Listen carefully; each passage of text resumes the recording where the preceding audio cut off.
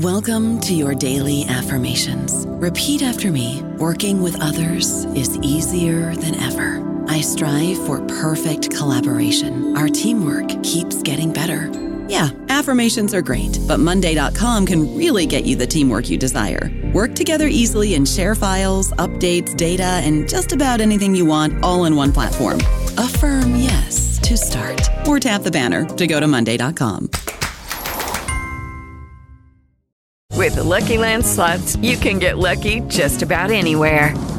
This is your captain speaking. We've got clear runway and the weather's fine, but we're just going to circle up here a while and get lucky. No, nothing like that. It's just these cash prizes add up quick. So I suggest you sit back, keep your tray table upright, and start getting lucky. Play for free at LuckyLandSlots.com. Are you feeling lucky? No purchase necessary. Void where prohibited by law. 18+ terms and conditions apply. See website for details. Hello, everybody. This is Marshall Poe. I'm the editor of the New Books Network, and I'd like to tell you that we have a new and improved website. It has 2 new features that we think you'll love. One of them is a vastly improved search engine, so that when you type in keywords, you'll get a bunch of episodes really quick. The other is the ability to create a listener account. And in that listener account, you can save episodes for later listening. So you can create a kind of listening list. We think these features are neat and we think you'll enjoy them. Please visit the site today.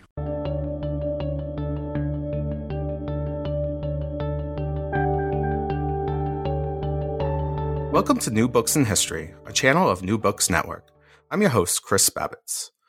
Today's guest is Benjamin E. Park, the author of Kingdom of Nauvoo, The Rise and Fall of a Religious Empire on the American Frontier, published by Norton. As Ben observes in Kingdom of Nauvoo, like colonial Williamsburg, Nauvoo today offers only a partial view of the city's true history. Its beautiful brick homes distract from the reality that, in the 1840s, Nauvoo predominantly consisted of dirty wooden shacks. Its self-presentation as a pilgrimage destination and as a necessary intermediate stop on the way to Utah belies the fact that the Mormons under Joseph Smith had wanted to build their kingdom on the Mississippi.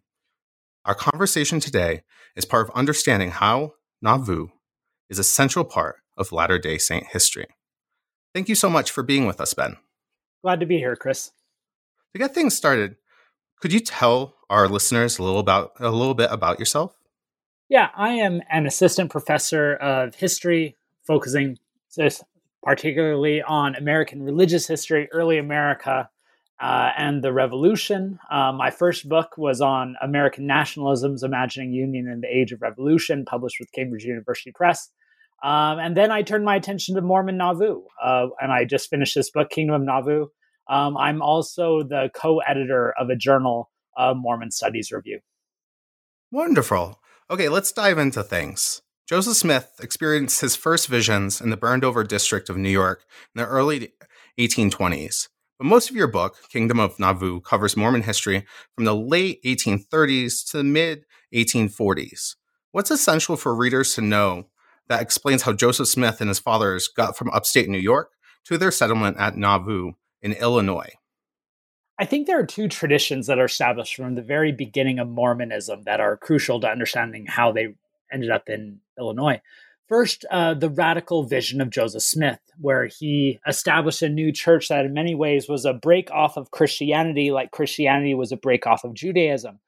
Much of the same religious framework is still there, but lots of new religious innovations, including having a prophet, new scriptural texts, revelations, the doctrine of gathering, so everyone will gather together. But that last doctrine, especially, where lots of Latter-day Saints would gather together in one place, proved to be quite a challenge when it comes to actually setting up a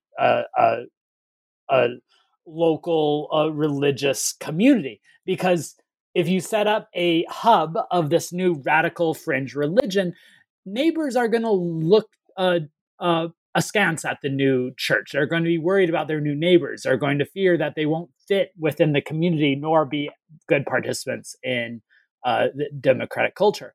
So at every place the Mormons go early on, whether it's New York, Pennsylvania, Ohio, or Missouri, they face very strong opposition. And in the last place, Missouri, it was especially acute. In 1838, the Mormons and their neighbors got in such a large conflict that this ends up being called the Missouri Mormon War. That resulted in casualties on both sides, a state-sanctioned mob kicking the Mormons out of the state, and even the governor, Lilburn Boggs, issuing an executive order that declared the Mormons as enemies of the state who must either be exterminated or driven from the state's boundaries. So I think it's an important note that by the time the Mormons arrive in Illinois, they are, one, rooted in their new radical ideas, but two, used to a pretty fervent opposition that they've been facing from the very beginning. That's wonderful. Joseph Smith did want to prevent some of the same things from happening in Missouri from happening again in Illinois. What steps did Smith take in Nauvoo's emerging city limits to keep the saints safe? And how did how did non-Mormons interpret these measures? Yeah, so their primary goal when they settled in Illinois was to avoid whatever just took place in Missouri. They wanted to make sure that they had a strong response, that they were ensconced in the political climate, that they had a firm defense as well. So they went through a number of different routes. One, they befriended the state political parties. Both the Whigs and the Democratic parties at the time were anxious to help the Mormons because Illinois was about evenly split between the two political parties. So the incoming Saints and their thousands of votes could be potentially decisive in the upcoming and very important elections. So the Mormons took advantage of this, and they wanted to keep politicians on their side, so they would court the politicians' attention in return for promising them thousands of votes. This practice we typically refer to as block voting. In the Saints' mind, this was the best way to efficiently cull the favor of the politicians around them and make sure that they could keep the politicians' interests as opposed to building enemies like they had in Missouri. But they also wanted to establish a form of self-sufficiency. So they proposed a city charter that granted Nauvoo immense political and legal power. In fact, what they basically did is they took the most radical provisions of all the city charters that had been passed in Illinois over the previous few years, took those most radical provisions, threw them together, passed that as a city charter because, again, the politicians were anxious to curry Mormon favor.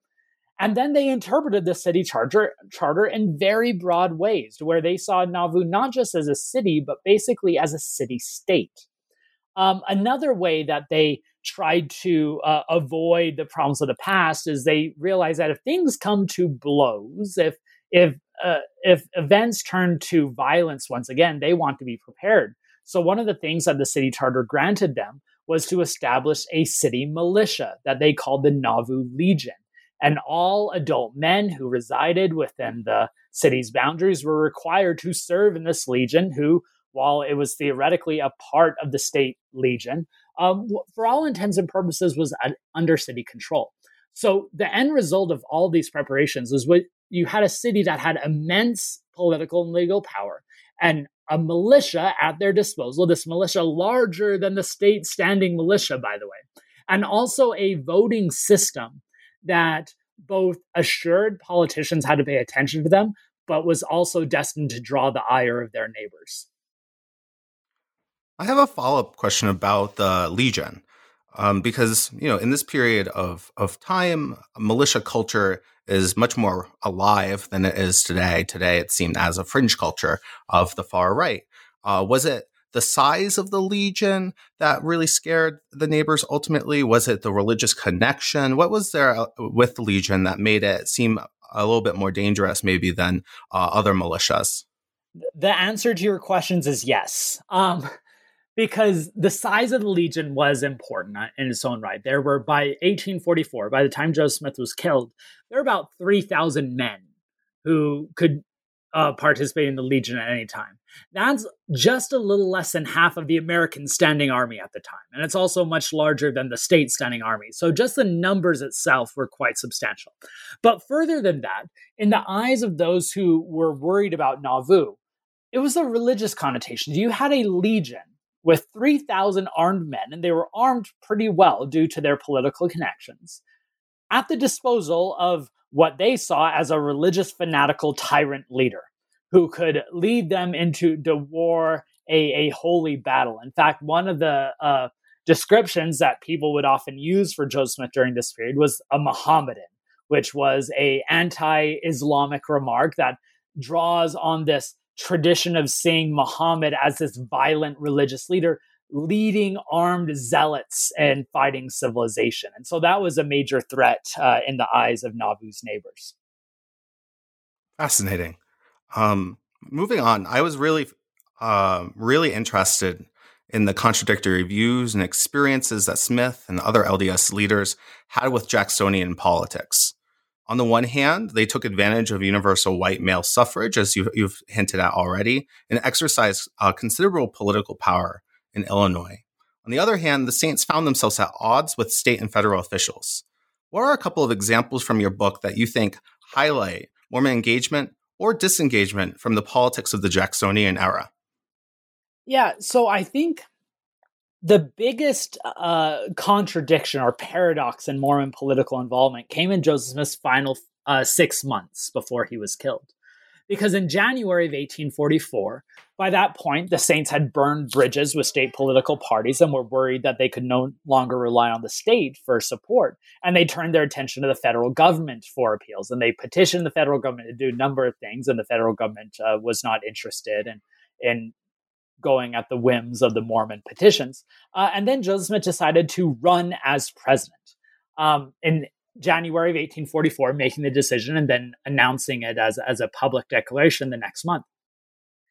And when Joseph Smith ran for president, it seems radical and perhaps laughable in some modern eyes, but I saw in it this vibrant expression of this Jacksonian democratic optimism that this outsider like Smith could be able to gain traction on the national stage. And the Mormons took it seriously.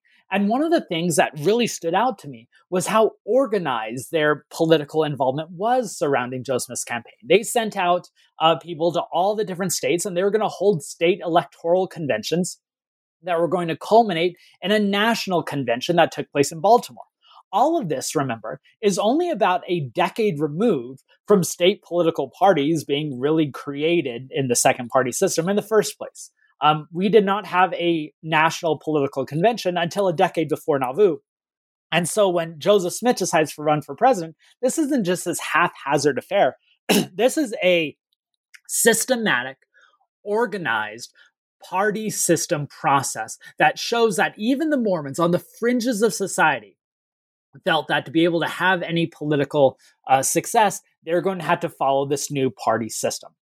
Now, at the same time that Joseph Smith is running for the American presidency, he's also established a secret clandestine council, a council known as the Council of 50, that, in their own words, envisioned establishing a theocratic kingdom.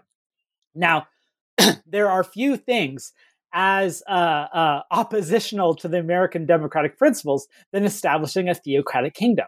But in Joseph Smith's mind, those two things work together. Either he would be able to gain political success, and even if he was an elected president, gain national sympathy and be able to gather support from the political parties, or it was time for God's voice to restore order to the realm of humanity.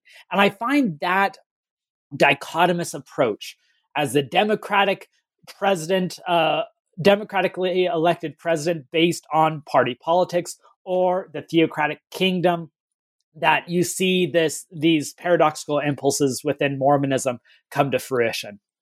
I don't know about you, but I'm very busy and I don't have a lot of time to cook. That's why I subscribe to Factor. Eating better is easy with Factor's delicious, ready-to-eat meals. Every fresh, never frozen meal is chef-crafted, dietitian approved, and ready to go in just 2 minutes. You'll have over 35 different options to choose from every week, including Calorie Smart, Protein Plus, and Keto. These are 2-minute meals. Factor meals are ready to eat and heat, so there's no prepping, cooking, or cleanup needed. They're flexible for your schedule. Get as much or as little as you need by choosing your meals every week. Factor is the perfect solution if you're looking for fast, premium options with no cooking required. Sign up and save. We've done the math, and this is important. Factor is less expensive than takeout, and every meal is dietitian approved to be nutritious and delicious. Head to factormeals.com/NBN50 and use code NBN50 to get 50% off. That's code NBN50 at factormeals.com/NBN50. navu.com/NBN50 to get 50% off. I thought it was particularly fascinating before Smith runs for president to see not only this block voting, but to see very familiar characters that we have and we would encounter in any or teach about in any American history survey course. Abraham Lincoln is referenced sometimes, but Stephen Douglas is very much a central character early in these Mormon politics, right? So Stephen A. Douglas is definitely one of the most fascinating figures in the book because he's not only present, but deeply involved.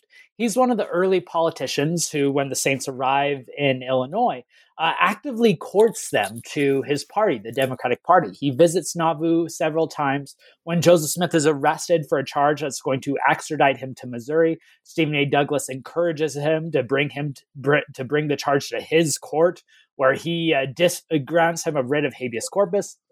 Even as late as 1844, when the Mormons are proposing some of their most radical solutions, including raising an army of 100,000 men with Joseph Smith at the head, Stephen A. Douglas says, "This is a great idea. I'll serve as your new territorial governor out in the Western Empire." So I think we get a picture not just of the Mormons, but just all the politicians on the frontier, including Stephen A. Douglas, who are ambitious, aspiring, pragmatic, and perhaps a bit more difficult to fully capture than traditional narratives allow. I found all of this really fascinating, but also you identify Nauvoo as a religious empire, both in your subtitle and in many parts of your book. As you know, as you probably were using this is a loaded term. So I was wondering how you interpret Nauvoo as an imperial project. Yeah, it's a good question. I use it for two reasons. One, it's the term that both Mormons and non-Mormons use, though for different aims. The Mormons, they had broad expansion visions for what they were going to do. This is going to be God's voice restoring stability and order to a chaotic world. An empire was a good way to capture that. At the same time, non-Mormons looked at Nauvoo, and they use the term empire to emphasize its incongruity with the broader society, saying that what they're doing in Nauvoo does not mesh within a democratic republic. And therefore, we are using the term to distance ourselves from what the Mormons are doing. But methodologically speaking, I also use the term empire because of the rich historiographical literature that sees empire as not just the expansion of boundaries, although it certainly is that, but also the way that it installs a sense of rule, of order, and especially colonization, because Mormonism in Nauvoo definitely has colonizationist aims. And I talk about how this leads into patriarchal views with polygamy, but also with racial views and how they treat Native Americans and African Americans. So I think those two different realms I try to blend together and using a term like religious empire. You started mentioning patriarchal views, so that is a great segue into the next question, because in Kingdom of Nauvoo, you explore issues of gender and sexuality in what I think are particularly novel and intriguing ways.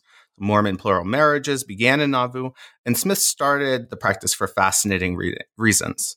Could you please explain early Mormon thoughts on gender, the family, and the afterlife, and how plural marriages fit in early LDS religious thought and cosmology? Yeah, when Joseph Smith introduces the doctrine of polygamy in 1840 and 1841, I think the cultural context is quite significant. As I mentioned earlier, they had just left a very traumatic experience in Missouri where families were quite literally ripped apart. And so when they're envisioning heaven in Nauvoo, in this very united, consolidated, firmly entrenched sense that would be able to supersede any opposition and division, these doctrines of sealings, which was the terminology they used to blend people together and forge unions that could last the eternities, this becomes quite central to the LDS tradition. They talk about people who die before being baptized being able to receive that ritual through a vicarious practice. But Joseph Smith also starts teaching ideas of the family as a communal salvation rather than an individual salvation. So you get a communal aspect of everyone being tied together. At the same time, that Joseph Smith is preaching that the democratic culture and society of America has failed. It's left too many people vulnerable. It's brought too much anarchic aspects. We need to be able to install some type of hierarchical authority. Polygamy fits within these different brands of thinking. On the one hand, it's able to unite families together in a way that's going to offer some form of stability, so that no matter what happens in the future, these families are going to be forged together, and that forging is going to last all the way into the heavens. And secondly, when looking at the chaos of the world around us and the domestic family and the home and the hearth that seem to be falling apart due to a society spinning out of control, patriarchal polygamy is going to restore a sense of God's voice, a sense of this hierarchical structure that can grant everyone their place within the broader kingdom. At least those are the types of justifications I see, not just from Joseph Smith, but also the women who enter this plural system. And so I think it's important to note that the same arguments that the Mormons are using to critique the political society, that democracy had resulted in chaos, is in many ways the same language that's being used to explain their polygamous experiment, that too much chaos is going on and this polygamy is going to bring everything back to order. A central feature within this polygamous order, or at least some pushback against it, is Joseph Smith's wife herself, Emma. And she takes on the LDS male leadership when they start talking about these spiritual wives. Were there parts of Mormon women's political and spiritual activism that struck you as particularly crucial to understanding the history of Nauvoo? Yeah, when researching this book, I quickly realized that the story cannot be fully understood without placing women at the center, not just acknowledging their presence and doing things like establishing a women's relief society, but seeing how the women actually drove the narrative. And as a result, we're able to exercise forms of power that you rarely see in antebellum America. So, for instance, in 1842, when the women organized what comes to be known as the Relief Society of Nauvoo, this women's organization that originally was meant to provide food for the hungry and clothing for the naked, very soon garnered much stronger political power. They were tasked with cleansing the society from sin, with dictating a sense of morality that all saints were supposed to follow, and especially to intervene when there are political crises involving their prophet Joseph Smith. So when Joseph Smith is arrested on numerous occasions, it's the Relief Society who write petitions to the governor, who go meet with state officials, who organize meetings with politicians so that they can be able to express their views. So to such a degree that I find power being wielded by women in Nauvoo in very innovative ways that I don't see elsewhere in 19th century. Now, of course, I don't want to go and say that these are proto-feminists who, because, I mean, at the same time, they're practicing polygamy, which many would see as a patriarchal and backwards practice. But to the Mormons, they saw these two things in tandem. And for a while, Joseph Smith, pleased with the work that women were doing at his behalf, granted them a space within Nauvoo to flex their political muscles. And so for about half a year in Nauvoo, women were involved in the most powerful council that's making the decisions concerning the church and the city. However, Emma Smith, as Joseph Smith's husband, was never fully on board with the polygamous project. She probably didn't know the full details except for a few occasions when she was able to get it out of Joseph Smith. And so there were frequent moments of stark crisis in the Smith household. At one point, this resulted in a series of public meetings in which Emma Smith denounced in front of thousands of gathered saints the polygamous doctrine, which led Joseph Smith to disband the Relief Society, and it cut back on the power that women wielded in Nauvoo. He was happy at first to grant women this authoritative position when they were protecting his interests, but when they came in conflict, he might have come to regret his decision. So what I see fascinating in Nauvoo is that the move for women gaining more authority is not a straightforward teleological movement toward inclusion and involvement, but rather a topsy-turvy back and forth trajectory that depended on different circumstances and personalities. I really love the parts of the book about Emma. What I know about Emma Smith is mostly for what I've learned from the Church History Museum in Salt Lake City. So I was really interested to see how she exercises agency and power within this emerging political structure and system that her husband provides women, and how she really runs with it. I thought that was particularly well done throughout the book. Well, thank you. One of the other things I always think about whenever I pick up a book like Kingdom of Nauvoo is, why wasn't this written earlier? And that always is something that I'm thinking about. But the Church of Jesus Christ of Latter-day Saints did make available some crucial sources that facilitated the writing of Kingdom of Nauvoo. What were these sources, and how did they help you provide a new interpretation of Mormon history? Yeah, the clandestine council I mentioned before, the Council of 50, when it was organized in March of 1844, they knew from the beginning that the contents from their discussions and their meetings could be seen as not only salacious but treasonous to outside observers. And so they did all they could to hide the minutes from those meetings, trying very hard not to let them fall into external hands. And that continued all the way to the present. So where once the Saints left Nauvoo in 1846, they took the minutes with them, but then they kept them in strict confidence. And the First Presidency, the governing council of the church, kept them in their vault, a literal vault held in the First Presidency office that would not allow any faithful or critical scholar to have any access to them. Luckily for historians, in 2013, the LDS Church announced that they were going to make those available for the first time, and not just make them available, but publish them as a volume in the excellent Joseph Smith Papers Project. That volume finally appeared in 2016, much to the delight of people who have been yearning to see these minutes for decades. And whereas a lot of people were a bit disappointed in the minutes, they were not as salacious as some people assumed they might be. For me, as a historian, I looked at those and I saw the most potent expression of democratic discontent in antebellum America, which, while perhaps the most radical expression, it was still an expression of broader cultural sentiments that I felt there's a larger story here. So when those minutes were published in 2016, I decided this needs to be a history that can finally be written, and I decided to embark on it. Wonderful. Is there anything else that you think readers should know before they pick up Kingdom of Nauvoo? Yeah, I think there's an unfortunate tradition of viewing Mormon history as exceptional, meaning outside the typical mainstream.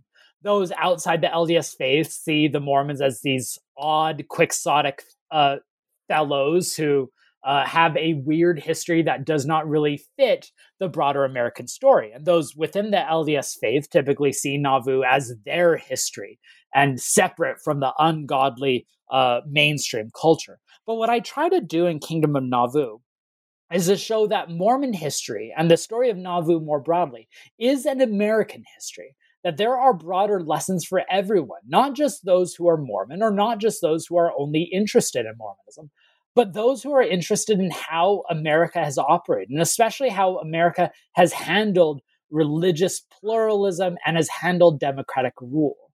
Because while we today in the 21st century take democracy for granted, that our democratic system is the best system in the world and the only solution to any problems we have is to embrace more democratic principles, the story of Nauvoo shows that that hasn't always been the case, that democracy was an experiment. And so to better understand where the system fell apart can tell us a lot about the history that has even brought us to today. Well, Ben, it's been a pleasure getting to chat about Kingdom of Nauvoo and to learn more about this important part of Latter-day Saint history. Thank you so much for joining us today. It's absolutely my pleasure, Chris. Everyone else, head to the Norton website to purchase a copy of Ben's Kingdom of Nauvoo. And thank you to our listeners for joining us today at New Books in History, a channel of New Books Network. I'm Chris Babbitts, wishing you the best as you engage with cutting-edge works of history.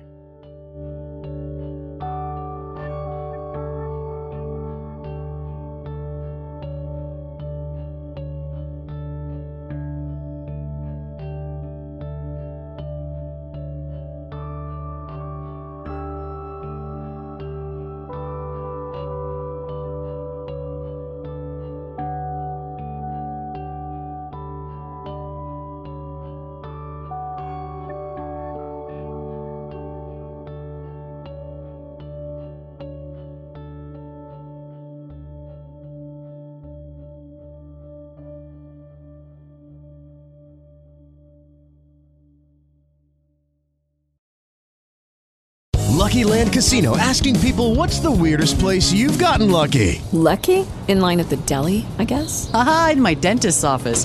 More than once, actually. Do I have to say? Yes, you do. In the car before my kids' PTA meeting. Really? Yes. Excuse me, what's the weirdest place you've gotten lucky? I never win and tell. Well, there you have it. You can get lucky anywhere, playing at LuckyLandSlots.com. Play for free right now. Are you feeling lucky? No purchase necessary. Void where prohibited by law. 18+. Terms and conditions apply. See website for details.